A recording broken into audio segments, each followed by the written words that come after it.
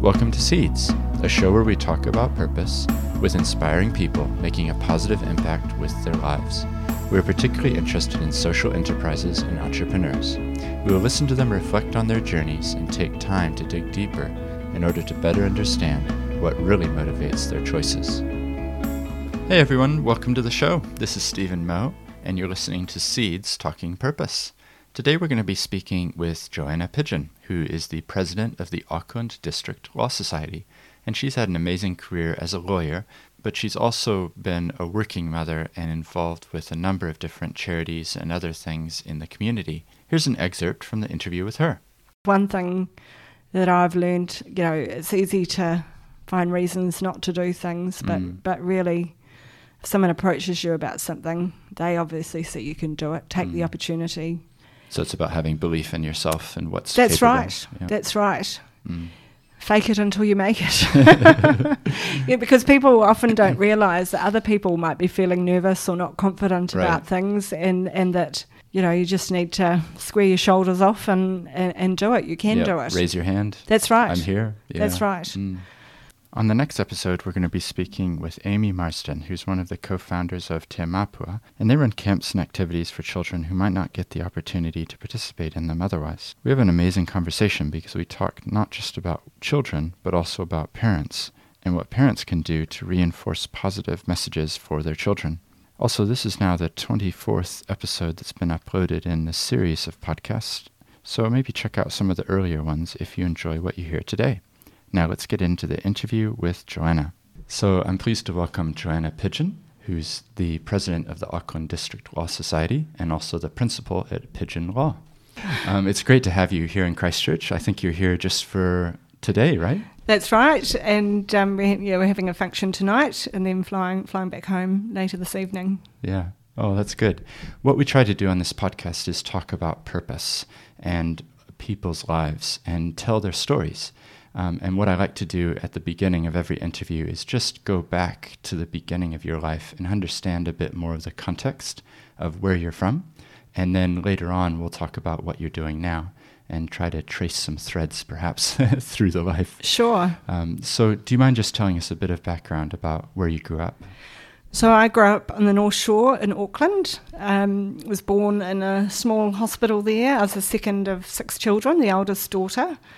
My father was a lawyer, Colin Pidgeon, who became a QC, and he was also the president of the Auckland District Law Society. So I think we may be the first parent-child, definitely first father-daughter combination, which is quite a nice thing to have.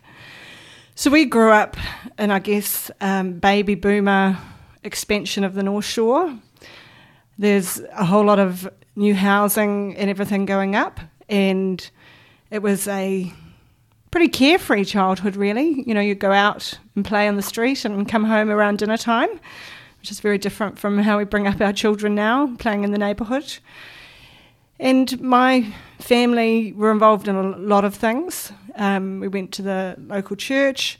We were involved in brownies, scouts, speech and drama, ballet. I used to play the piano and the violin. A lot of activities. So we were doing a lot of things. 6 kids going all over the place. Yeah. And what was that like being one of 6? Being one of the older children and the eldest daughter, that actually involved quite a lot helping around the home. So my father worked and my mother wanted to have 6 children, and her main role was bringing and caring for us. And so I would have to do a lot of chores around the house, as did all my siblings, but I think probably a little bit more of the responsibility of that fell on me. And like my youngest sibling is 10 years younger than me, and I used to feel sort of quite maternal. Now that we're both adults, it's much more of a sibling relationship, but you'd have to get them dressed and feed them and do those sorts of things while my mother was with my sisters at their ballet lessons. So it was, pretty busy. So you learned a lot of skills right from the beginning of your life. That's right. How to multitask. So if we were washing the dishes, you'd also be testing a sibling on doing their spelling at the same time. There wasn't much time for mucking around. But then, of course, on the weekend and in the holidays, you'd have freedom to go and play in Rome. So it was a great childhood, really. And just tell me, because you became a lawyer, yes. and your father was a lawyer, there's obviously a connection there. Do you mind describing what you observed as a child in terms of having a figure in your life like that? So over dinner, we always used to have dinner as a family whenever we could. Occasionally someone would have a late practice and have dinner sort of waiting for them. But Dad would always have great work stories, and he was involved in a lot of interesting cases which were quite prominent in New Zealand, like the wine box. He was involved, in a lot of high-profile things, so he would talk about them over dinner. And he never sort of said, be a lawyer, this is a great career to have, but we saw that he enjoyed what he was doing. And in fact, 4 out of the 6 children all did law degrees. Wow. So whether that was good or bad, it certainly had an influence on us. And we used to say we were all at the bar one way or another because my other 2 sisters were ballet dancers. So yeah, it was. He had a strong influence on us. Quite a profound influence there. That's right. Yeah. And So was that, did you know then at an early age that you wanted to pursue law, or was it something yes, that was... it's something that I always wanted to do. Yep. I originally wanted to be a litigator, and that was one of the reasons why I did speech and drama and debating at school and university and oratory competitions at university. And my dad said, well, if you want to be a litigator, the best thing to actually do is to work in general practice, doing a little bit of litigation, but actually... understand what it's like to actually do legal transactions, and then if you go to litigate them, you will actually understand them a lot better than if you just go straight into get the foundations and understand how contracts work and that type of thing. Yeah. That's right. Oh, interesting. Well, just before we get into that and your career, what were you like as a high school student? How would you describe yourself? Well, I commuted from Torbay to the other side of the harbour bridge to school, so I used to spend 3 hours a day on the bus. Wow. So that was a lot of travelling, so I'd read on the bus. So I always loved reading, and so all my extracurricular activities like hockey and that sort of thing, that involved me catching the bus even further out to play my games. So I think I was studious. It was harder to play with friends after school once I went long distance to school because they weren't nearby, and you'd be basically travelling to and from school. But I was very interested in doing well at school, achieving, need to get the grades to get into law school, and so on. So I was always a motivated student, wanting to do well. And I think, not that my parents were tough on me in terms of expectations, but I think I would have hated for my dad to say that he was disappointed in me or he thought I could have done better. Sure. So without him saying that, I sort of held him in high esteem in the standards that he had attained, right, and also held myself to those high standards. We had an amazing example to be following in the footsteps. Right. Yeah. And I think too, with all the siblings, it becomes quite competitive as well. Like, you want to beat the sibling that went before you in terms of their marks and bursary and scholarship and that sort of thing. Yep. Yeah. Yeah. Well, I guess that's right. It was a bigger family. There's a lot of, as the kids grow up, there's probably a lot of competition, isn't there? Yeah. Oh, that's good. Where did you go to university? Stayed in Auckland, so Auckland born, bred, educated all the way through. And I got very involved in the Auckland University Debating Club. I became president of that, doing all the tournaments up and down the country. So you met a lot of fantastic students that you met with each holidays as the years went by, debating. And I managed to travel overseas with debating too, to a tournament, which was a lot of fun. Yeah, I just did a straight law degree. I didn't even do a conjoint degree, which now everyone seems to do conjoints. Yeah, exactly. I just wanted to get it done as quickly as possible. Don't waste time. I just want to do law. Oh, that's great. Well, it's good if you know what you want to do. You might as well, right? That's right. Yeah. And what happened next once you'd finished at university? So I summer clerked at Simpson Greeson in Wellington, which was a great summer. I wanted to go back and work in Auckland, but there wasn't an Auckland role for me to go back to. Mm-hmm. So I got a job with Pidgeon Newfield, who was a sole practitioner, which was a great 3 years really in terms of doing everything, from doing the trust account entries, buying and selling property, businesses, doing a bit of litigation, junioring for barristers. Just a great experience, just sort of being thrown in there. So it gave you that experience that your father had said you should Exactly, get. because at that stage I was still wanting to be a litigator. Mm-hmm. And then I got contacted by Simpson Greeson, but to go into the commercial property team, so I had to make a decision as to whether or not I wanted to keep on that litigation path or whether I changed tack. And I enjoyed litigation. I enjoyed, assembling your arguments, your case, and putting it. But I felt that in the end, I really enjoy working with people and helping them do things. And with litigation, even if you're successful, they really hope that they never have to see you or use you again, right. Even if it's gone well. Whereas in transactional work, you start acting for clients, you have repeat business, and you build a great relationship with them. So that was what led me to pursue the property field. And in terms of people and realizing that that's what you wanted to deal with people, was that a growing realization, or did it happen at some point that you can point to and say, actually... It was sitting down and analysing, I've been given this opportunity, I need to take the next step in my career. What will that next step be? And what are the things that I most enjoy doing in terms of my role as a lawyer? It was that approach which led me to analyse exactly what I was wanting to do. And that was in Auckland as well? That's right. Yep. That's right. Yep. There's a trend here. Yep. Yeah, so I worked and became a senior associate in the commercial property team and had a great time there, doing good work, great people. And then I got approached by Hesketh Henry to come over and join them. And my dad had been a partner at Hesketh in Richmond, which was one of the founding firms pre-merger. So there was another nice piece of symmetry there, but I felt I'd at least achieved on my own rather than, necessarily following completely in my father's footsteps, and obviously in a different area of law too. So I was being approached for me and what I did rather than... What was that like, I guess, growing up with a father who was well known and involved in these cases and things? There's certainly a benefit because he is well regarded, so you get that sort of glow, I guess, in terms of he's a great lawyer, decent person, you must be too.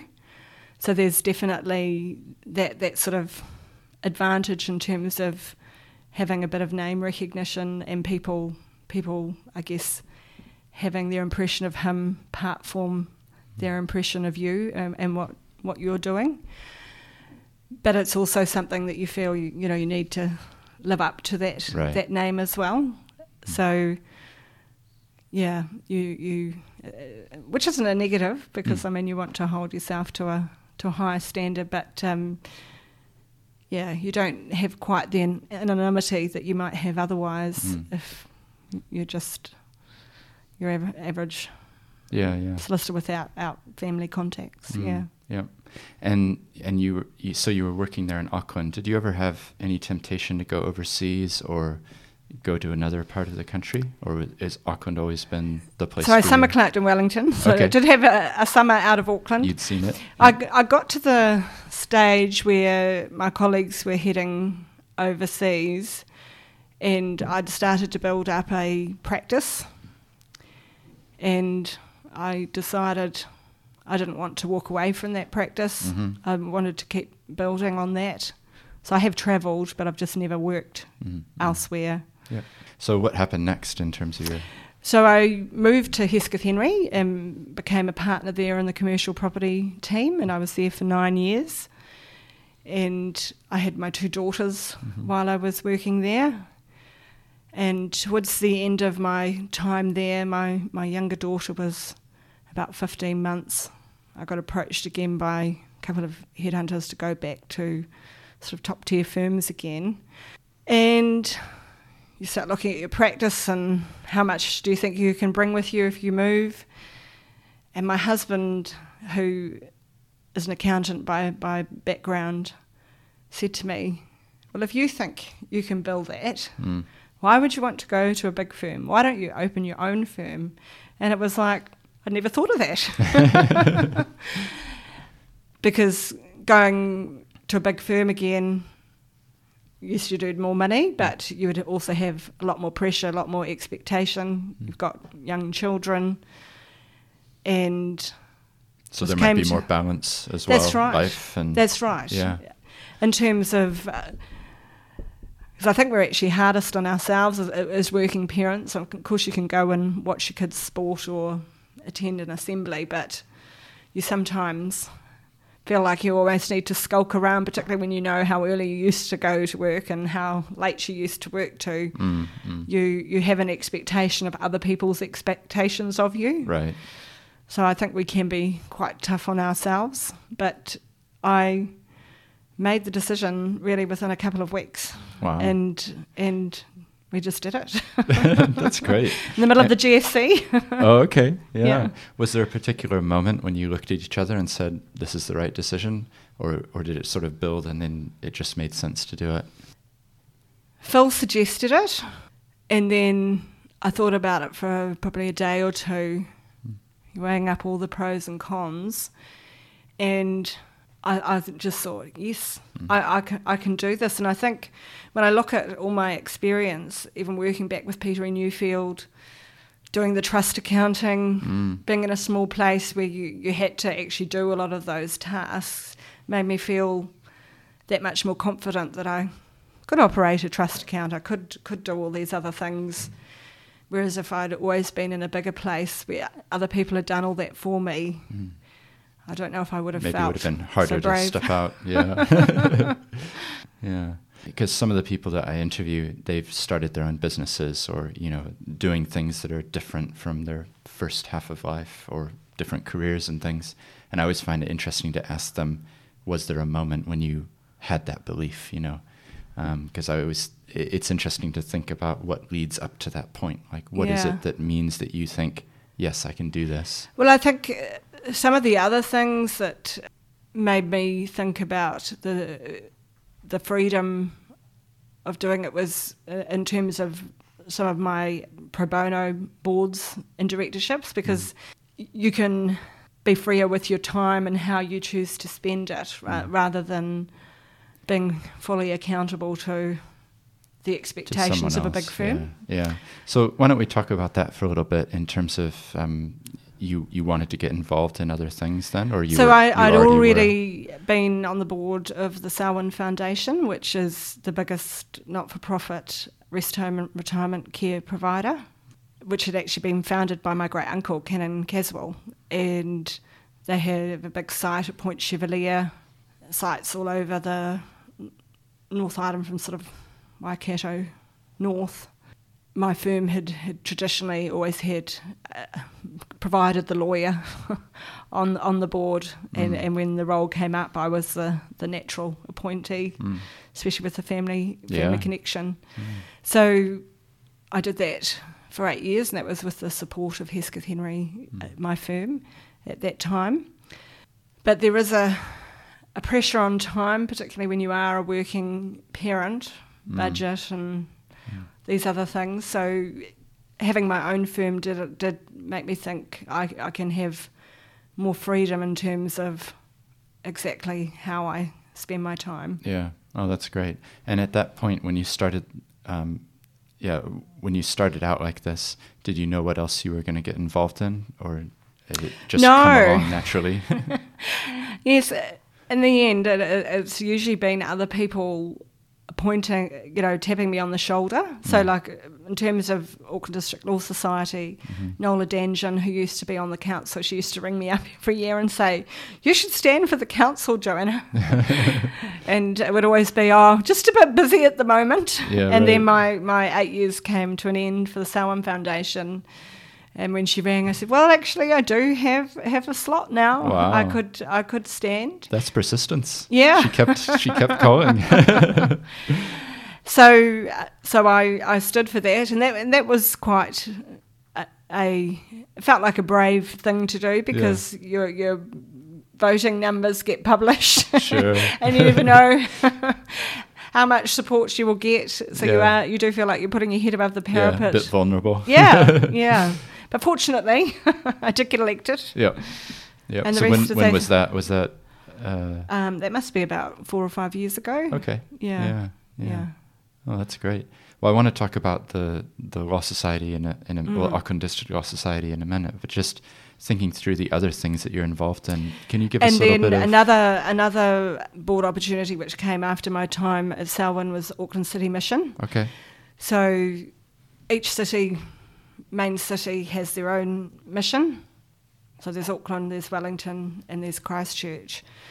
And Auckland has had a dilapidated, earthquake-prone site, and for 10 years now they've been trying to redevelop it. And just before the GFC hit, there was this big mission in the city that they were planning to build, which was just a bit too grand and a bit too expensive. And then with the GFC, trying to get donations to build it. Yeah.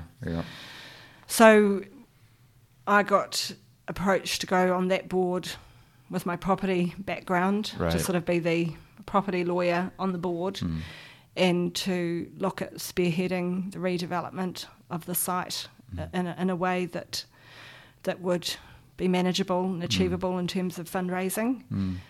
Oh, that's good. And what sort of things is the City Mission involved in Auckland? It's quite diverse.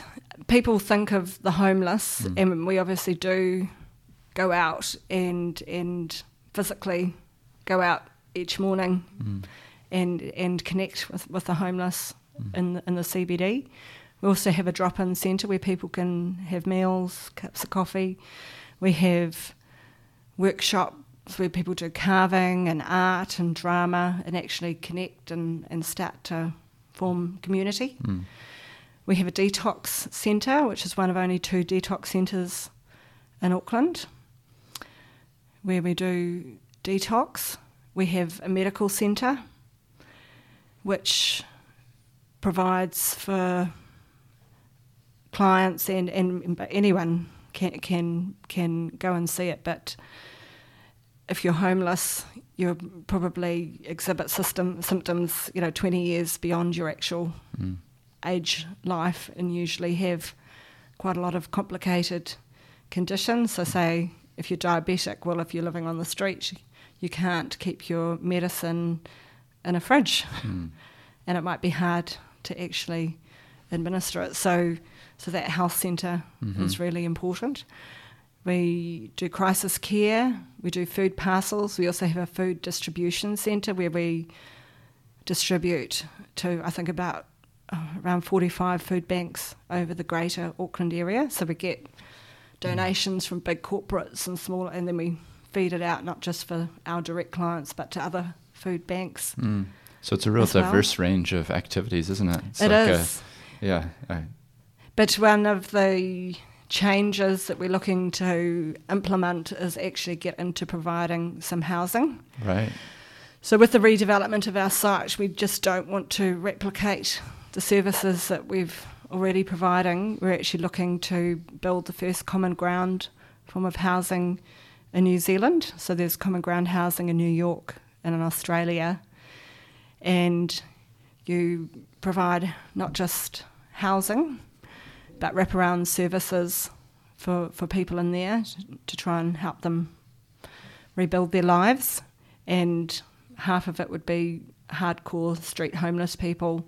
The other half is still on the social high needs housing register, but they might be working as well. So you aren't creating a ghetto, you're creating bit of diversity, even though they're all people who have high housing needs. So what are some of the services that would be wrapped up in that package?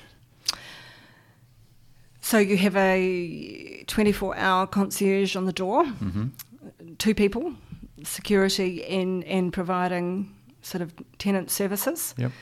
So that should stop drug dealers from getting into the units and that sort of thing. Learning how to shop, how to cook. Right. All these basic things that we take for granted. Yeah, so for example, we're doing a joint venture with LifeWise Housing First, which is just putting people in housing first and then providing wraparound services.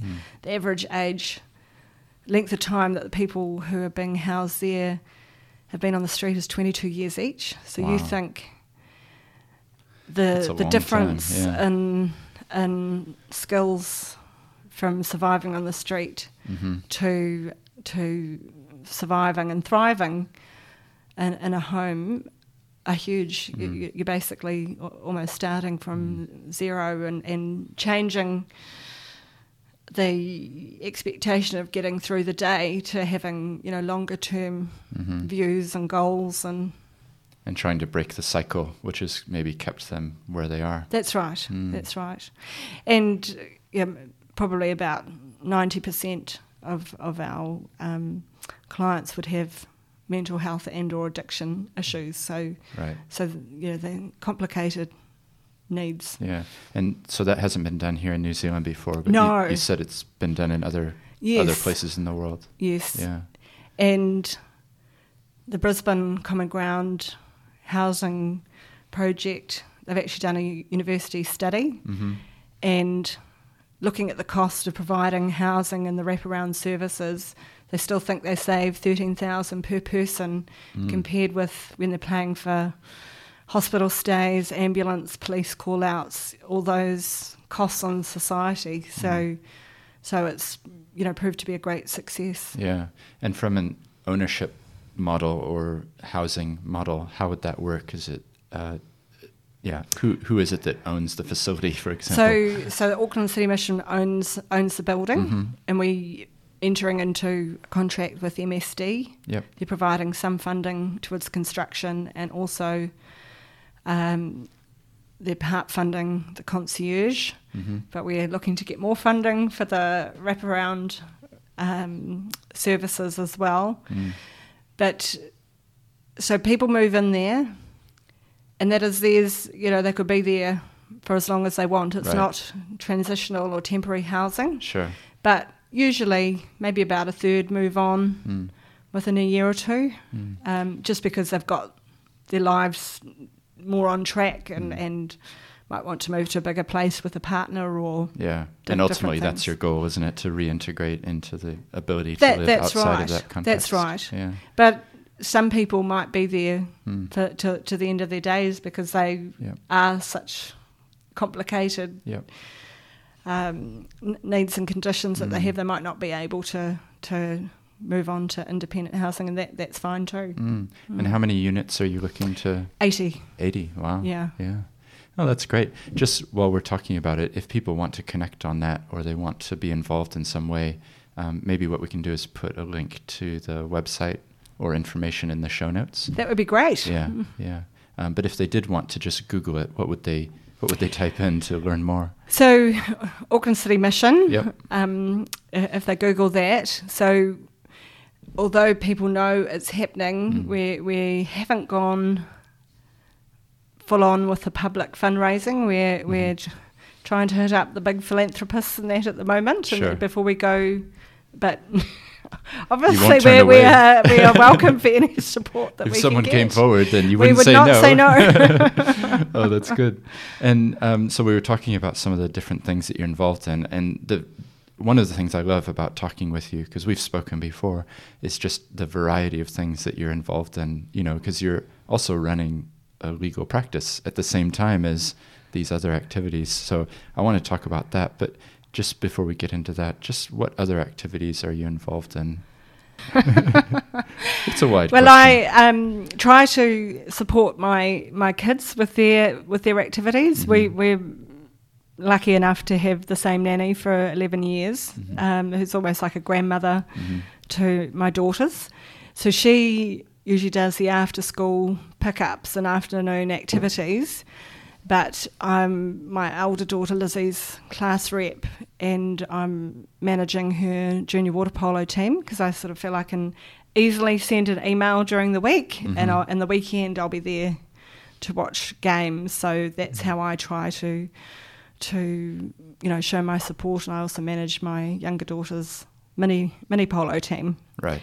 Yeah. And coach the soccer team. Yeah. So I try to be hands-on as much as I can with their activities, and that's showing that although I'm working during the week, I still want to support their things. Yeah. And I joined last year the committee of the Auckland Speech and Drama competitions, but ended up being president and almost single-handedly running our competition. So there were 600 children performing speech and drama over a weekend with 2 adjudicators. And again, my daughters do speech and drama, as I did when I was a kid. Right, yeah, there's an echo there from your own experience, yes. So it's one of those things, if you want your kids to be able to do these things, you've actually got to put your shoulder to the wheel and actually help them happen. And I think as we're all busy, those volunteers are sort of becoming fewer and fewer, yeah. But at the same time, you're working as well, right? That's right. And do you have a particular focus in your legal practice? So my practice is mainly transactional and advisory, property being the number one thing that we do. We also do commercial work, asset planning, banking and finance as well, but we don't do any litigation. I do a bit of expert opinion work. We do quite a lot of unit title work as sort of an area of specialisation that we've developed, and I've been one of the cheerleaders to abolish cross leases. Okay, yep. So I've done a bit of advocacy on that issue over the years. Yeah. And just thinking, I think for anyone who's listening who's a lawyer, we all know, because I'm a lawyer as well, quite often it's talked about, but we see lots of women entering the profession, but not necessarily making it to the partner level. Do you have any thoughts about that and just where we're at and what the future may hold? It's a very difficult issue because while every firm's different, they're probably quite similar as well. And I think, like for male partners, it's often hard to talk about it without being seen to be being un-PC or something. But like I found when I went back to work after having my children, when you're a partner, no one gives you a pat on the back and says, "Well, you're doing a great job, working and doing the juggle." So I think sometimes you can feel, it would just be nice to have more positive affirmation, actually to be clearer and to talk about things. So in my firm, one of my senior lawyers, she's had 2 children while she's worked with me, and she's about to become a partner. I don't know whether it's because I've been a working mother myself, we've been able to talk and deal with things quite directly and in terms of expectations. And I think some people, it's like, you're on the track. Right. Well, what do I need to do to get there? Because the carrot can be dangled at times without having concrete things. And I know it's difficult because sometimes it might be, depending on how the firm is going, whether someone else leaves, whether a gap's created. There can be a whole lot of issues that come into play when it comes to promoting and supporting people through. But I think you need to be clear about what you want, and I think as lawyers, build your own client base. Make sure that you are creating options for yourself. Yeah, have that foundation. That's you can right. then have those open conversations. That's right. Yeah. That's right. Yeah. And I think you need to lean in, Mm-hmm. Sit at the table, stick up for yourself, not always be junior, if you can be senior counsel, take the opportunities that are presented. And I think that's one thing that I've learned. It's easy to find reasons not to do things, but really, if someone approaches you about something, they obviously see you can do it. Take the opportunity. So it's about having belief in yourself and what's That's capable. right. Yeah. That's right. Fake it until you make it. Yeah, because people often don't realise that other people might be feeling nervous or not confident about things, and that you just need to square your shoulders off and do it. You can do it. Raise your hand. That's right. I'm here. Yeah. That's right. Yeah. And would you have any advice? I guess I like to ask this question just for your younger self, but maybe talking to yourself when you were first starting your career as a lawyer. Is there anything that you wish that you'd known back then, having been a working mum and a partner and all these other things? Well, I think if I was doing my law degree now, I'd probably try and do something like law and computer sciences. not that I'm like necessarily computer minded, but you look at how things are changing within the legal profession with technology and the rest of it. And I look at my daughters at school; they're being taught how to code, 3D print, and do all sorts of things that we never had the opportunity to do when we were younger. I think looking at positioning yourself to deal with the challenges that we will be facing, I might be thinking about doing that with maybe a couple of arts papers thrown in. Yeah. I guess I have been really single-minded in how I've approached my career, but I think we're also seeing that you can have several different careers and that you don't necessarily have to be that exclusive to one thing. Yeah. But I mean, that certainly got me where I am, so I don't regret that in any way, but it's just having been a bit more open to other things. Yeah. But talking with you, we can, I think what you're saying is even as a child, you kind of were thinking, I'll be a lawyer one day. Like it was you knew quite early on, didn't you? So that's kind of given you a focus and probably a drive to work towards it. Yeah, that's to work right. towards it. Yeah. That's good. And how about just the working mum aspect? Because I'm sure there's people listening. I just like to glean as much information as I can from the guest in terms of maybe there's somebody listening who's going, oh, please ask her, how has she done it with kids and career and all these things? So I think one of the biggest things that you face is when do you have children? And I don't think there's a right time. And you wait too long, and you might have fertility issues. So I don't think that there's a perfect time for having children. I think you've just got to do it. Yeah. I think different people take different amount of time off. I took 4 months off when I had each child, and may have been on the BlackBerry as it was then some of that time while I was on maternity leave. But one of the ways I dealt with it was by getting a nanny. And so she has run our household. She's like my wife. So she helps out with everything. Right. And if the kids are sick at school, we're not fighting over who's got the least important meeting to go and pick them up. So that's taken a huge amount of pressure off us. So even, getting to pick the kids up from daycare, get the shopping, get dinner on, we just don't have that same battle.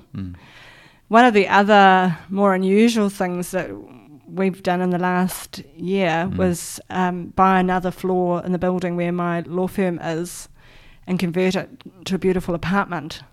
So I have a 10-second commute to work now. Oh, right. Wow. And my daughters on the school holidays bring down baking for morning tea for the firm. I see, yeah. So it's a family thing. Yeah, and my husband's my practice manager. So I've been really lucky and integrate. With your career. That's right. That's right. And if I have to go out to a function, I can pop up and see them before I go, rather than just not making it home until they're in bed. Yeah. So you've looked for ways, what I'm hearing is you've looked for ways to consciously build into your children's lives and be present for them. Yes, Yeah. that's right. Yeah, because I think that, as you know, I used to work in a large international firm and did quite long hours and what have you. And I think there can be a temptation that as a lawyer you just keep working, you work harder, you get more billables, and sometimes in the end of our life, what's important may not have as much focus as it should. And I think children, to be able to read to them at night and be present with them on the weekend and really be part of their lives is such an important part of, And then that's really why, one of the main reasons why we're here. Yeah. And if you're not connected with them, when they get older, they probably won't want to be spending much time with you either. Right. You've got to form those bonds. Yeah. One of the things that I've found out by talking to other women is keeping your options over with the way that you're practicing, so that you can maybe go to the bar if you're a litigator, and the flexibility of that, but you need to make sure that you've worked out your length of time you need to keep your practicing certificate, Right. And everything, so that you can actually transition into a different role. So I think aspect. I think for before women go on maternity leave, they need to at least be aware of the rules around that, because some people have found it a real problem in terms of actually rejoining the profession in a way that they want to, if they haven't had enough recent legal experience. Sure. Yeah. They don't meet the criteria to be able to practice on their own account. Yeah. Yeah. So just checking out those things. Yeah. But people are talking about it. It's an issue on it's everyone's. On the radar. Yeah. Yeah, well, that's positive. Even that we could have this conversation and I could feel comfortable enough to ask you these questions and you would feel comfortable answering. At least it's a conversation that's happening, and hopefully people are listening are then thinking things through for themselves as well. So yeah, a lot of women seem to go into in-house, and I don't know whether that's because companies are used to dealing with these issues better than law firms or not. Yeah. But one of the issues is, while we still bill on time, when you don't have as much time, how do you make it work?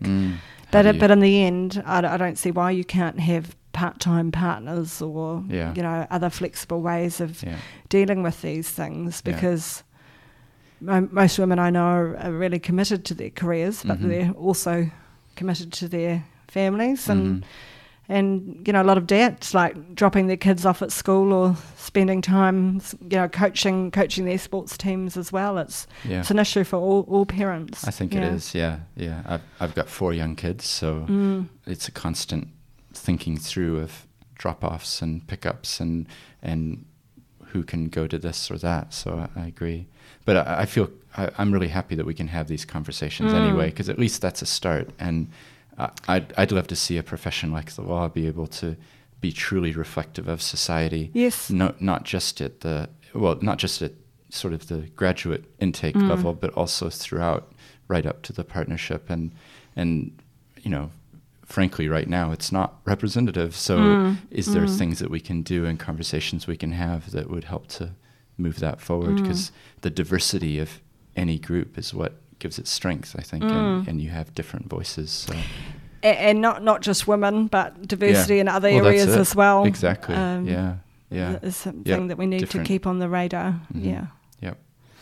No, that's good. Thank you. I appreciate that. We went quite deep there, but I hope that the listeners can, even if they're not in the law, that they'll be able to take something from it for whatever profession or job or area that they're working in. And I think, talk to people. Do your research. Ask people how they handled it, because people are very different. And I think, like, I'm a member of Auckland Women Lawyers Association. There are lots of women there. Just reach out and People are happy to share. Willing, and they're probably willing to act in mentor-type roles, Absolutely. aren't they? Like, because they would recognize themselves in that 22-year-old who's just graduated or whatever, and Absolutely. be willing to talk. Yeah, well, that's good. Well, can we talk a little bit about Auckland District Law Society? Sure. And I guess just how you came to be president there and what the decision was to go for that. But then also what's it doing? what's it doing right now, and what's maybe some plans for the future?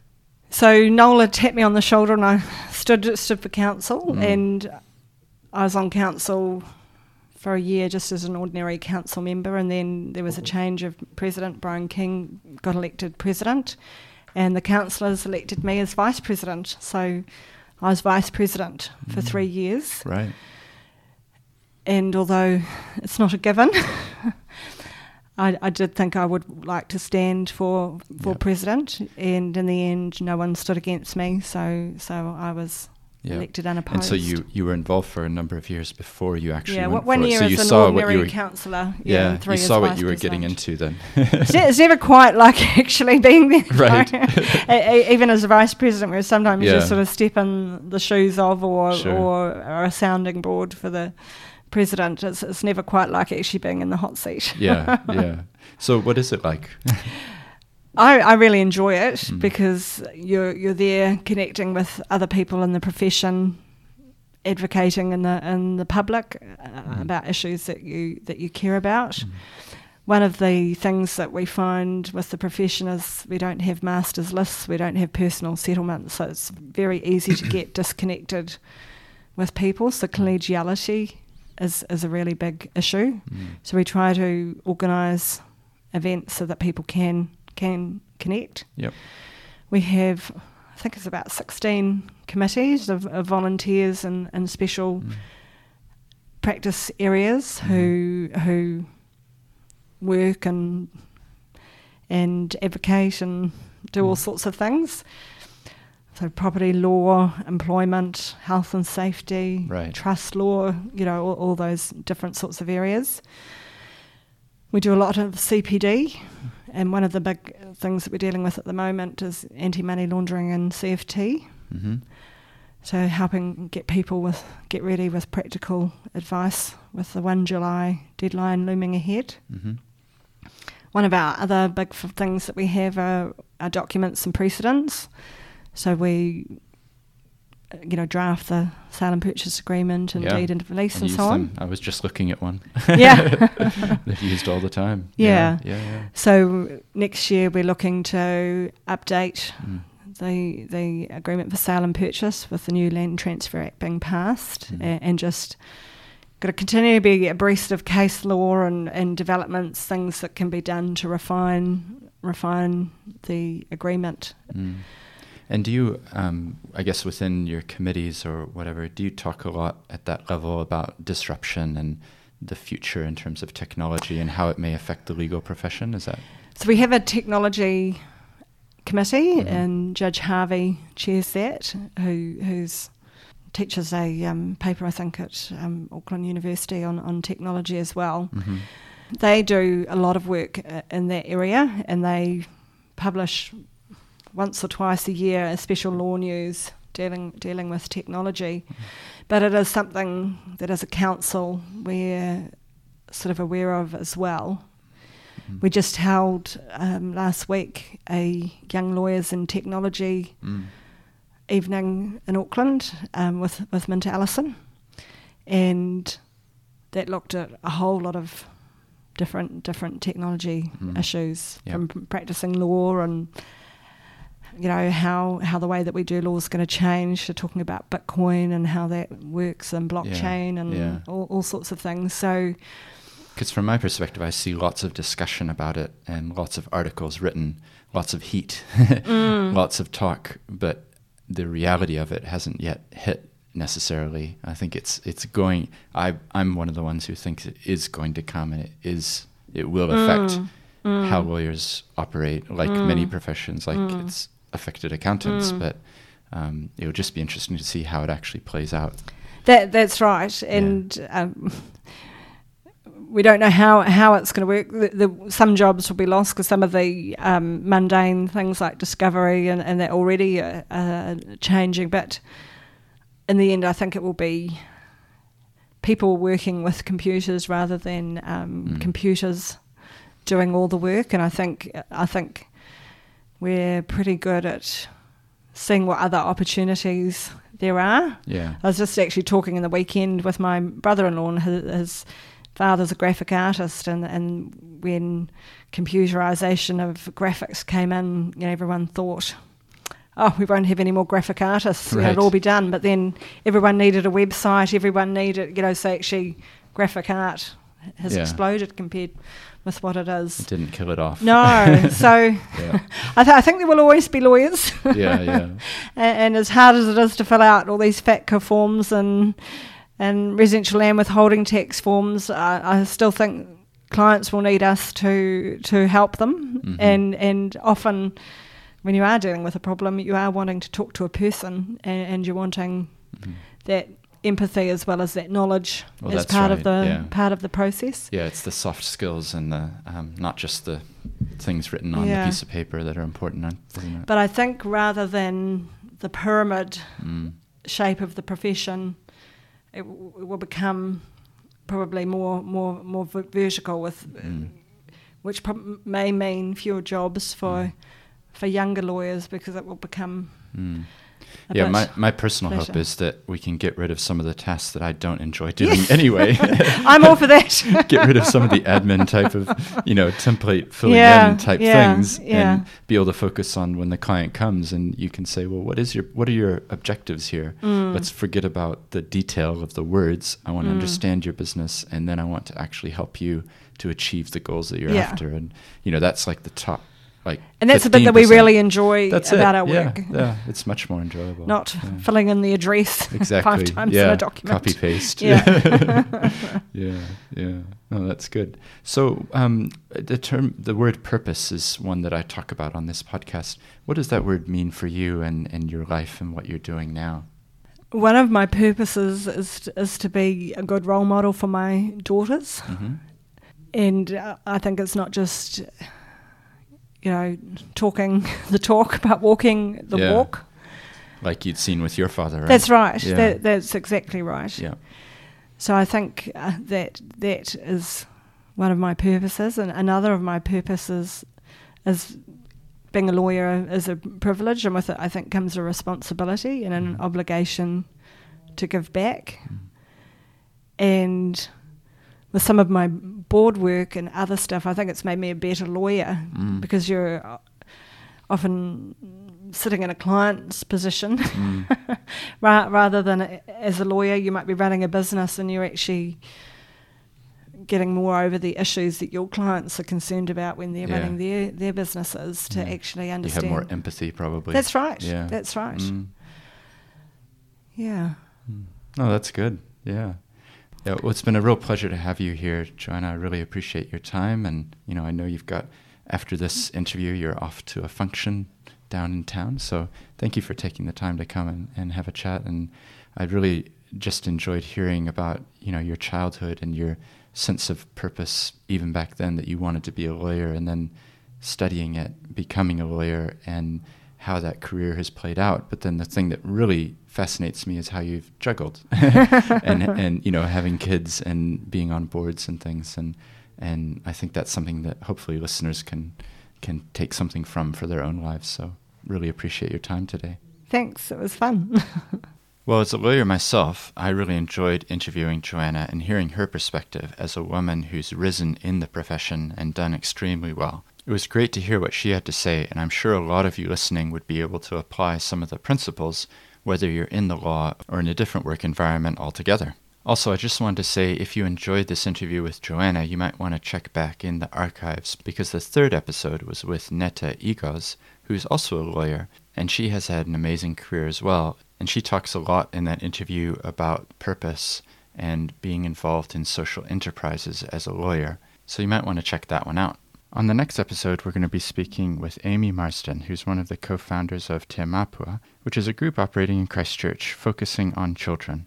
It translates literally as the precious children, And we talk a lot about children, but also about parents and what it is that they can do to help their children grow up in a positive environment. We also talk a lot about what Amy's Maori culture means to her, and that includes terms like whānau. Here's an excerpt from the interview with Amy.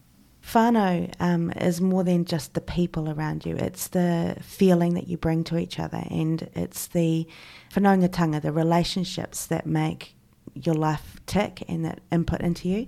And so I think growing up in my whānau, there was definitely a sense that whoever was around that kitchen table, around that dinner table, was for that time part of us and important to us, and we all gave way for their needs as best we could. And that's a great lesson to learn, I think, as a preteen as well, because you're not naturally wired that way. And I remember having some struggles in those years, sort of needing to give way to some of my preferences and embrace the needs of the others around me. But a very good learning, sort of experience for us. As well as that upcoming episode with Amy, there's a whole bunch of other people that I've lined up and actually recorded already. So I'll keep releasing these episodes on a weekly basis, and I hope you enjoy them. And if you have enjoyed this one, then maybe listen back to some of the others, because there's a real diverse range of voices. Until next time.